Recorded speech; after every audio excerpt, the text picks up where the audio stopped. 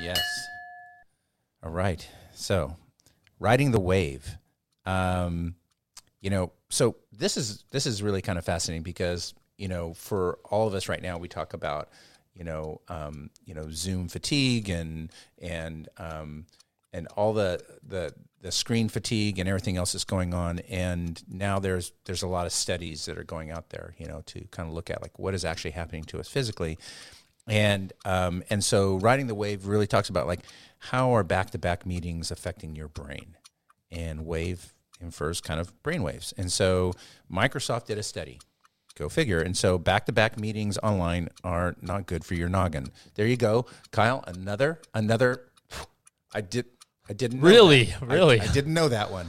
But nevertheless, it's backed by science. So Microsoft's research revealed that breaks between meetings are essential, allowing the brain to reset and reduce the ongoing buildup of stress from one meeting to the next. So they're saying that 2 straight hours of back-to-back meetings in a previous study that they did showed that beta waves, the stress waves, increase over time. However, when participants took a break, the waves reset. So like it really didn't take too long to kind of get you back into like a sense of normalcy. But and I have to say this one part because it sounds like anybody who says it will sound 20% smarter. It says Microsoft went on to note that when participants had meditation breaks between meetings, their brain waves had better, here it is, frontal alpha asymmetry. Say that 10 times fast. It's what I've always wanted, frontal alpha asymmetry. You didn't know you wanted it, but you actually did. And so this basically means that like when you come out of that reset and you go into the next meeting, like you're more focused. So that's good, right? I mean, so this tells you something. So what? Like, right? That's the big question. Like, so what? Like, what does this mean to me?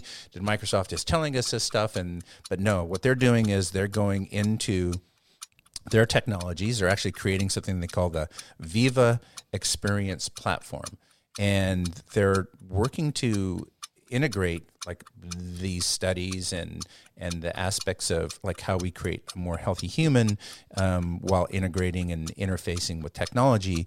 And so what they're saying is, hey, we want to support employees in making better decisions. So what we're going to do is we're going to build into our system areas where you can set a 10 or 15 minute or 5-minute break between meetings. You can architect that into your system, and then even future into things like Teams. They're going to build into what they're calling, they're bringing headspace, meditation, and mindfulness experiences into Teams. Actually, I think it's not a bad thing. What do you think, Kyle? I don't think it's a bad thing at all. I think it's actually kind of super cool. And I could foresee, some point in the future, imagine this, like Microsoft Exchange and Google G Suite, Google Workplace, prohibiting you from scheduling a 60-minute meeting, forcing you to schedule a 50-minute meeting. Yes. Could you imagine if we could just make all of our meetings 50 minutes? And if you take a 30-minute meeting, make it 25.